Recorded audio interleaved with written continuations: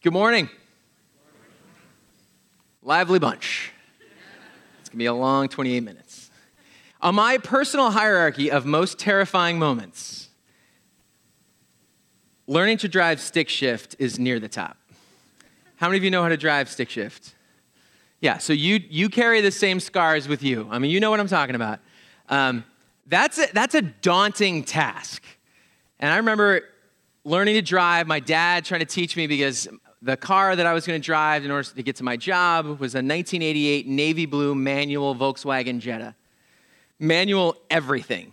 Like everything that could be manual was manual in this car. It's like a small step above like the Fred Flintstone mobile. So my dad is teaching me how to drive this, and I wasn't all that excited about learning. I was like, I'm okay. I don't know. I'm not super excited about this. I had yet to master the clutch and the handbrake and all that stuff. Was not super excited. I didn't really want to learn, and so my dad would kind of force me to go out. We'd drive around our neighborhood, and I'd come back like sweaty, like I just ran a half marathon.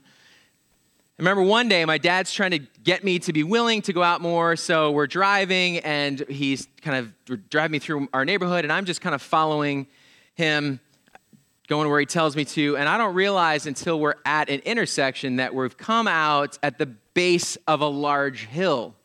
And I mean large hill, like alarmingly large. Like what monster put a road on this hill? And I am pretty scared at this point. Like I'm like, And my dad is kind of helping me, coaching me through it, working the handbrake, and I'm just like white-knuckled, holding on to this thing for dear life, like, I feel like I blacked out and woke up at the top of the hill. I don't even know how we made it. So we take another left at the intersection, and we head down, and we're going back to sort of turn into our road. And up to this point, I haven't had to come to a complete stop. I was able to kind of roll and turn, and so even up the steep hill, I kind of like roll a little momentum, but there's cars behind me on our road, and there's cars coming the other way, and so there's a slight incline, and I have to come to a complete stop to turn left because there's cars coming, and I think I should just move to Africa right now. Like someone will take the car, I'll leave the keys in it. That would be an easier solution at this point. And my dad's trying to like coach me through it, and I'm like shaking, like I don't want to do this. And he's like, no, you can do it. And there's cars coming, and I don't want to go. There's like a gap, and I don't go. And there's cars honking behind me, and I feel like saying, you're not making this any better. So finally, there's a window, and I just floor it, drop the clutch. We peel out like it's some sort of stock car race, and we drive. And I'm like panting. I can't believe it. It was so stressful, but I did it successfully, and I didn't die, and nobody else died. I accomplished it. My dad gave me an opportunity. He gave me an opportunity to learn a skill that I didn't have that I needed. He provided an opportunity for me. It was something that I needed to know how to do. I didn't want to do it. I mean, I was very clear on that part, but I needed to do it. And it would come in handy a couple years later when I'm leading a team to Serbia. We fly into Hungary, fly into Budapest, and we're driving. Some guy picks us up in a van, which sounds like the plot of Taken 4, I guess, but picks us up in a van, and he's driving us to the city in Serbia where the missionaries are. They weren't able to meet us. I only speak enough Serbian to order like ice cream. I don't really speak anymore, but we should be fine, right? He knows where he's going. And we get to the border, there's a long line, and the guy says to me, starts making motions like, you drive? And I'm like, what? He's like, you know you drive? And he's motioning like, do I know how to drive stick shift? And I was like, yeah. And he goes, show me. I'm like, what? Is this being taped somewhere? Like, what is this? So I'm like, okay. So I get in the driver's seat, and once he sees that I know how to engage the clutch, he's like, okay, you drive. And then he leaves. And at that point, I'm the only adult with like 10 or 12 high school students, and I think 26, just starting out in ministry.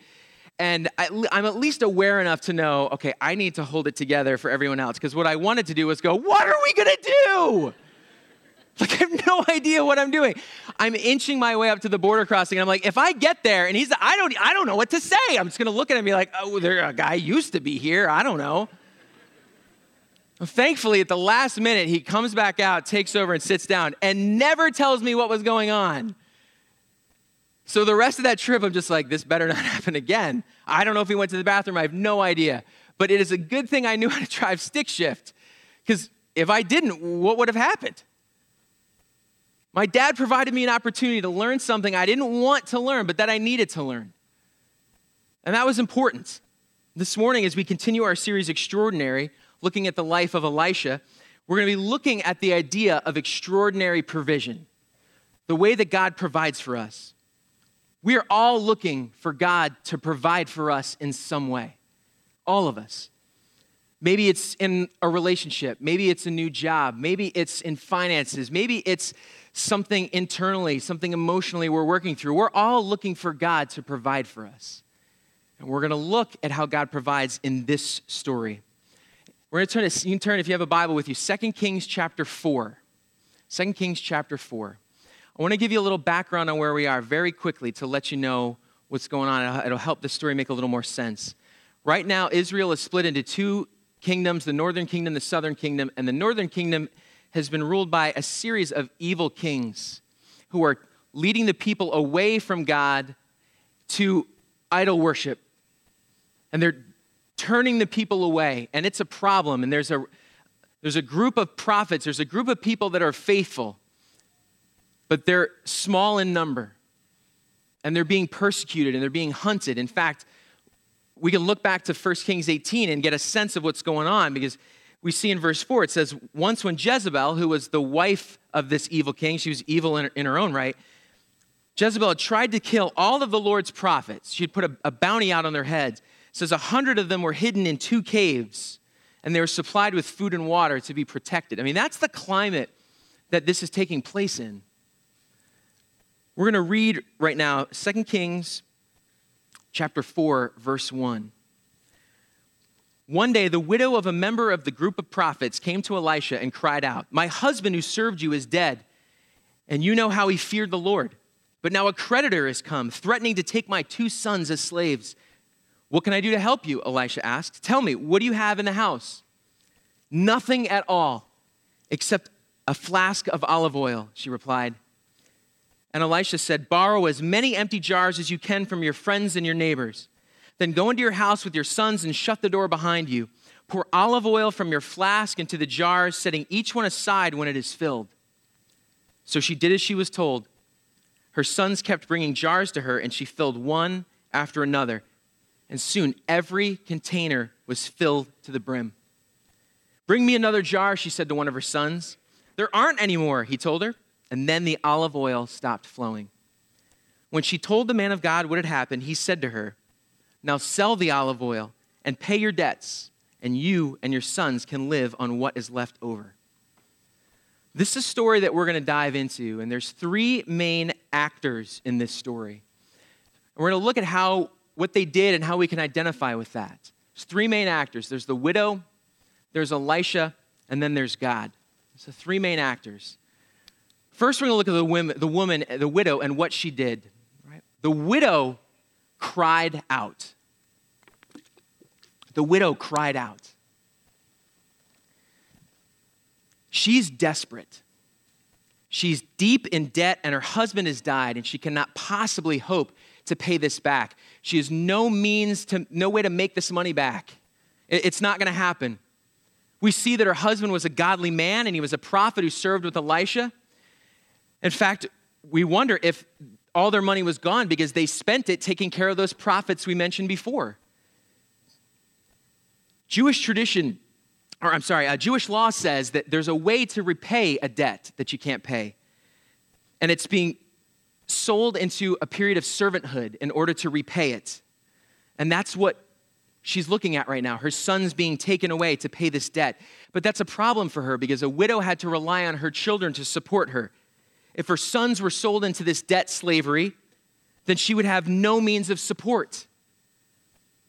In this period of injustice and persecution for people who are faithful to God, this widow faces a bleak future with very little hope. She's lost her husband, her money is gone, she's living in absolute poverty, and now her sons are going to be taken away. It's a sobering reality we're looking at. It's a sobering reality. Folks, life is not always going to be easy. Life is not always going to be easy. The righteous and the faithful may suffer. We know from this story that her husband was faithful. Her family had been faithful. They had supported those faithful to God at risk to themselves. They supported those who were faithful to God against this corrupt king who was leading the country to worship false gods. This family paid a high price for their commitment to God. We like to think of life as something that will be what we want, that it will be good, that it will be easy, that's an appealing vision for us. But the problem is it's just not reality. Life will not always be easy. We see that all throughout the Bible when there are stories of people that are faithful to God who suffer, who suffer injustice, who are picked on, who are persecuted. We see it explicitly in verses like James 1:2, which says, "Count it all joy, my brothers, when you meet trials of various kinds." Not if, but when. It's going to happen. It's going to happen. And if we're honest, that can seem unfair to us, right? I did all the right things. I took all the right steps. Like, I don't deserve this. It's the way that we can look at that. But folks, being a follower of Jesus does not mean we get to escape hardship. Frankly, it means the opposite. It means that we will be opposed. It means we will face challenges. It means that our lives absolutely will be hard at times. Absolutely. So what do we do when that happens? We do what the widow did. The widow cried out. She cried out. What I find fascinating is she didn't even ask Elisha a specific thing. She didn't really even ask him a question. She just shared her story, shared her hurt. She cried out. She wasn't concerned with what people thought. In her pain, in her hurt, in her fear, she cried out. She knew she needed help, and so she cried out. There's a realness and a rawness to that word. There's pain and there's fear and there's confusion. Are we going to invite people in to our hardship? Are we going to invite people into those hard moments? Or are we going to keep them out because we think we can do it on our own? Are we going to cry out? Now, what does that mean? I think it means that we can, with all the honesty and emotion that we are going through, cry out to the God who loves us and cares for us. We don't need to sanitize how we feel. God is big enough to hear it. God is big enough to receive it. That God wants us to come honest and open. It can mean, are you praying? Are you talking with God? Are you saying, God, I am hurt. I don't know where you are, what's going on. The Psalms are filled with people saying things like that, speaking their hurt and their pain out to God. But crying out can also mean, are you willing to invite others in? Are you willing to say, this is me and this is how I feel? Are you willing to cry out like the widow did? The second actor in this story we see is Elisha. And what Elisha did was Elisha pointed. Elisha pointed to someone else. Elisha pointed to God. Elisha didn't meet her needs personally in this story. The widow shares her story. She pours out her heart. And then Elisha says, what can I do to help you? And what do you have in the house? And she tells him, I have nothing except this tiny little flask of olive oil. And then Elisha lays out a plan. But what he does is, he doesn't say, here's what I'm going to do. He says, I'm going to point you to the God who is capable of meeting your needs. I'm going to point you to that God. Because what Elisha knows is that God cares deeply for the marginalized and the hurt. God cares deeply for those on the fringes. All throughout the Old Testament, we see promises that God has made to care for the widows and the orphans. We see those specific words, and Elisha knew that. And so when this widow comes, he points her back to the God who can provide for her perfectly. He points her back. I love that this miracle goes on Elisha's scorecard.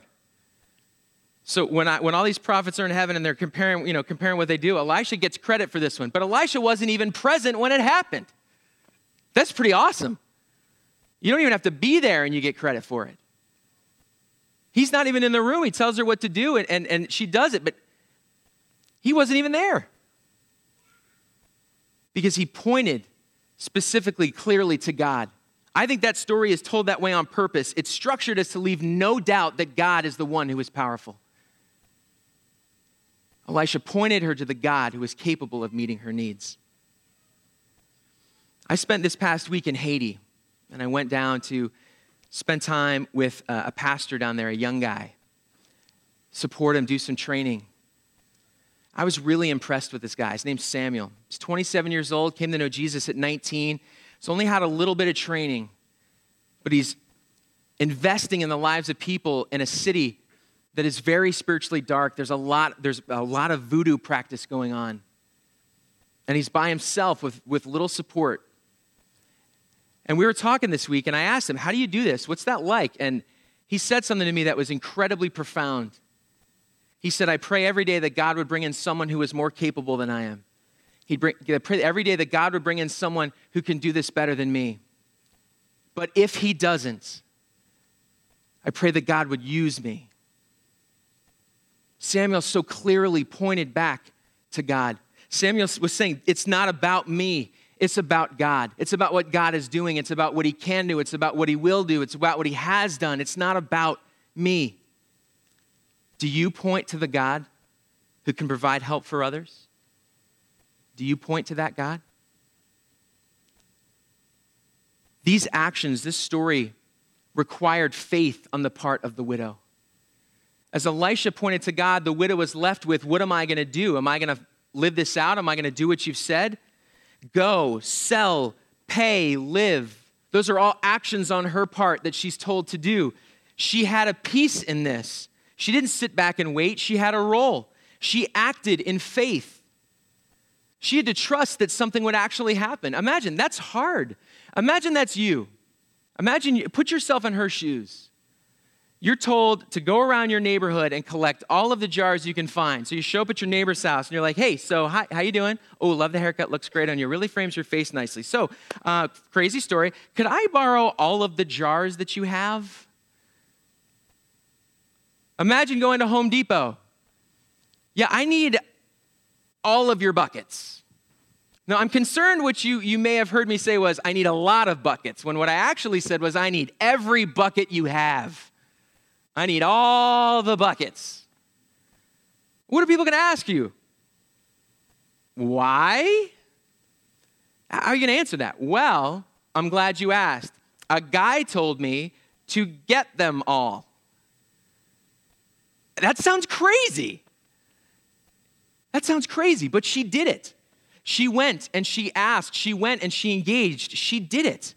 It must have looked nuts to people, but she did it. She poured the oil. She had to take that step. Now imagine that, right? She has this tiny little flask of oil, and she's got to take that step to first pour it. I mean, what's she saying to her sons? Like, I wonder how many jars we can fill with this. Any guesses? A tenth of one? I like it. She had to do it. She had to have the faith that something would happen. And then when this is all done, when she has a house full of these vessels that are filled with olive oil, she goes back to Elisha and says, what next? She didn't assume. She didn't say, well, this must all be for me. She said, what's next? Tell me what to do next. She demonstrated great faith to take those steps. Elisha pointed her to the God who could provide for her needs, and she acted in faith that he could and that he would. And the last actor in this story is God. And what God did here was God provided. God provided. God didn't just provide a simple solution to the widow's problem. He demonstrated that he deeply, deeply cares for people. And I think we see that in the mechanics of the story. It's interesting that we see that the oil didn't stop flowing until they noticed they were out of vessels to put it in. That's a very specific detail. Why have that detail? The oil didn't stop flowing until they were out of vessels. Every vessel was filled. Every vessel was filled, and only then the oil stopped. Why? I think God wanted them to feel cared for. And God wanted to show them the richness of his provision. That God could have just stopped it when it was done, but God said, I want you to see that I could keep going if you had more vessels, but it's only because you notice you're done that I'll stop. God wanted to communicate that. That is so much oil, by the way. Somebody order some bread and let's dip some of this stuff, because it's just a house filled with jars of oil.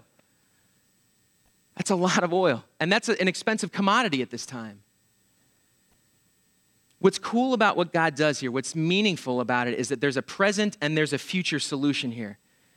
God didn't just say, I'm going to pay your debt, and then we move on. God thought about not just today for her, but about tomorrow. Not just about today, but tomorrow. Pay off the debt and live off the rest.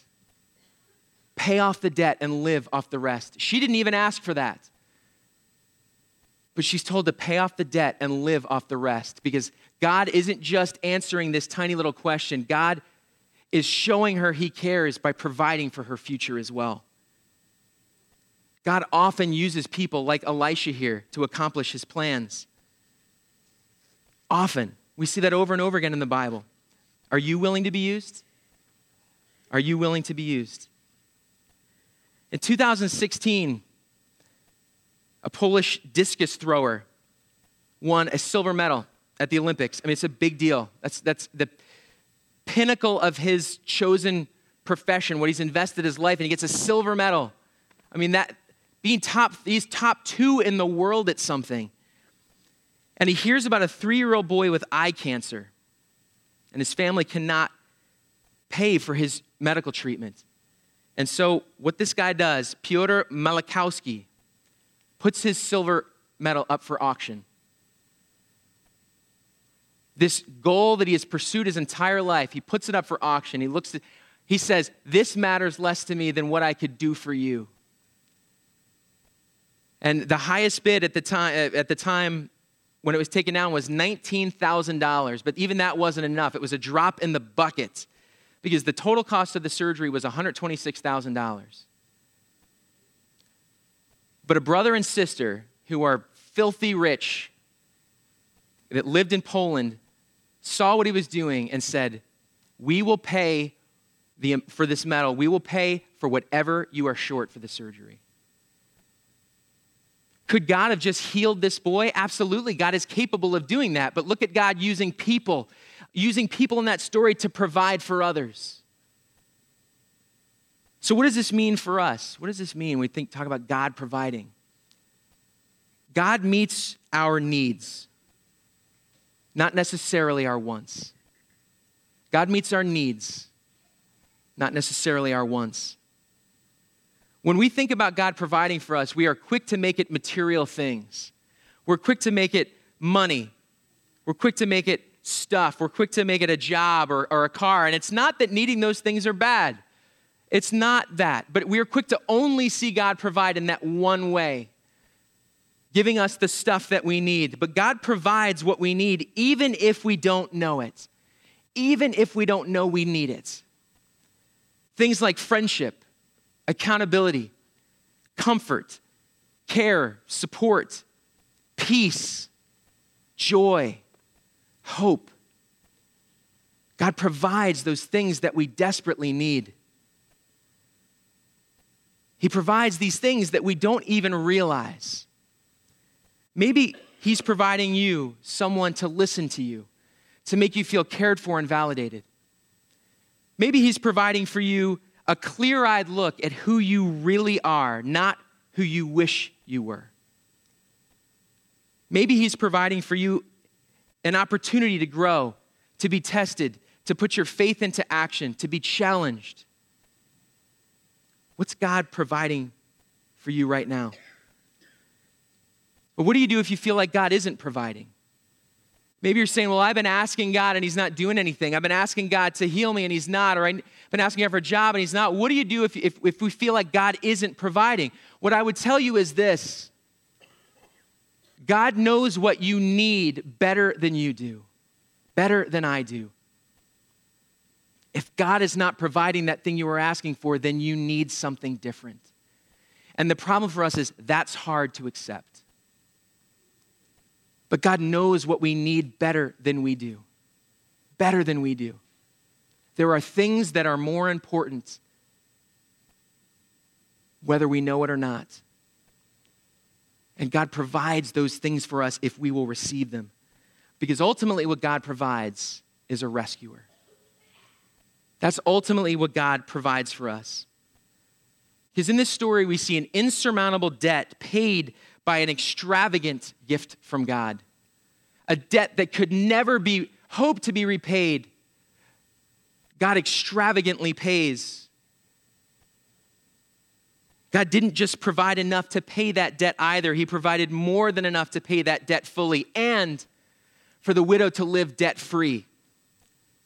And folks, that's exactly what Jesus has done for us. Paid our debt and paid more so that we could live debt-free. The life found in Jesus is not just the promise of life, a future life in heaven. It's not just that promise, but also a richer, fuller, more satisfying life here, now on earth. The life that we hunger for in our soul, the life that we crave. The promise of Jesus is not just that the future will be perfect, but that now will be more satisfying than I could hope. That's what God provides. Do you know that kind of life? Do you know that kind of life?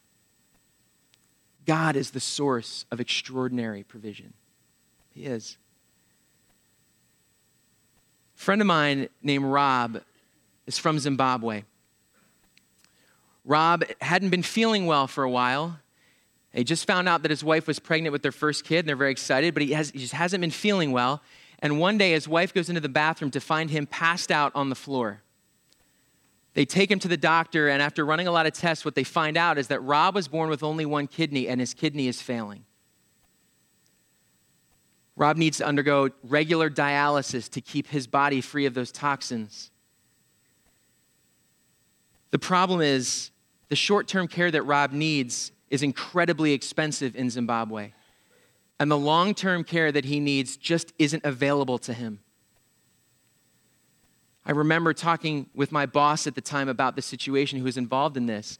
I've had the opportunity to travel all over the world, and I think I have a sense of kind of what things are like culturally, but I was still baffled that it could be, I think it was 2015, that it could be 2015, and it's an acceptable outcome to say that someone in the Western world could not get a life-saving surgery that they need, that it's an acceptable outcome to say he just is going to die. It's hard for me to accept. How is this possible? But that's what Rob was facing. And so our church started to look to rally around him from thousands of miles away and start to pay for him to get dialysis, and eventually brought him over. And there are so many hurdles for him to be healthy. Had to find a hospital that would be willing to take him in with no insurance, and a doctor who'd be willing to do the procedure, and a place to provide the medications that he's going to need for the rest of his life, but ultimately a kidney donor, and the donor list is very long. His only hope is going to be finding a kidney, but that's a hard sell. There's a young man named Michael who was at that church. He interned for me one summer, one of the warmest, most kind men I've ever met. And Michael has been planning on giving to support Rob financially. He just had forgotten to drop the check off at the church. And Michael feels kind of in his gut that God is nudging him to say, that's not what you're supposed to give. And Michael is freaked out by this, and he prays about it, and he talks with his family, and he just is unsettled. But one night, what seals the deal is he's praying, and he feels God prompting, poking on his heart, nudging him, saying, if this were your brother or your sister or your mom or your dad, would you donate your kidney? And Michael realizes, I would do it in a second. I'd do it without anesthesia. I'd jump up right now. And then he could feel God poking on him saying, isn't Rob your brother?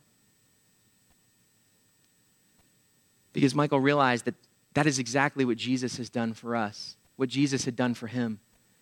give him something he did not deserve, that he could never earn, that he could never repay, and that Jesus did that willingly. And so how could he not love someone else the same way? And so Michael decided to do it. And what's amazing is he not only turns out to be a match, but Michael turns out to have like super mutant kidneys that process more toxin than a normal kidney. This came at great sacrifice for him. That is a painful surgery and a long recovery, and there are things he had to give up for the rest of his life because he couldn't risk injury. But he did it willingly. What did God provide to Rob through this story? Because Rob is healthy. His body's accepted the kidney. He's doing really well. God provided for Rob life. Rob's been able to see his daughter born and grow up, to use his story to share with others. God provided support. God provided money, the hospitals, doctors, all of these things. But what's crazy is God provided for Michael too. God provided material things for Rob, but God provided immaterial things for Michael. Because what Michael would say is that this was one of these seminal moments of his life where he understood God in a deeper, richer, fuller way, where he got to participate in the mission of God towards us. He engaged with something he never thought he would, that his faith grew dramatically through this. Michael experienced blessing too because God provided for him.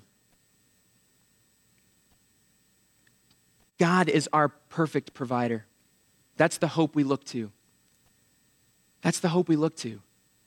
And so I want to encourage you and challenge you to cry out to God like the widow did, to spend time talking with God, to pray to God, to pour your heart and your soul, to allow those hurt and that pain and that frustration, pour that out to him because he loves you and he wants to hear. Invite others into that process.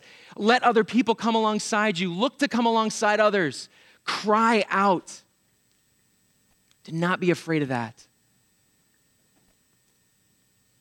Secondly, point to the God who provides. Point to the God who provides. See this as an opportunity to live out your faith in real, meaningful ways. To say that I know that I cannot do this on my own, but I want to live to follow the God who can for me. To live in faith, to take those steps to say, I don't see it and it scares me, but I trust that you are good and that you will care for me. Look to God as your provider. What can you do this week to look to God as your provider? To say, God, you know me better than I know myself. Help me understand what I need. Help me to understand how you are caring for me, how you are doing things for me that I don't even understand or see.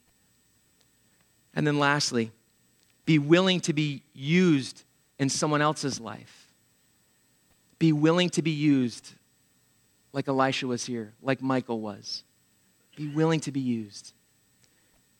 Because God is our perfect provider, and he has provided so richly for us. Why don't you bow your heads with me? I want to leave you with a couple questions as we close. Are you asking God to give you what you want?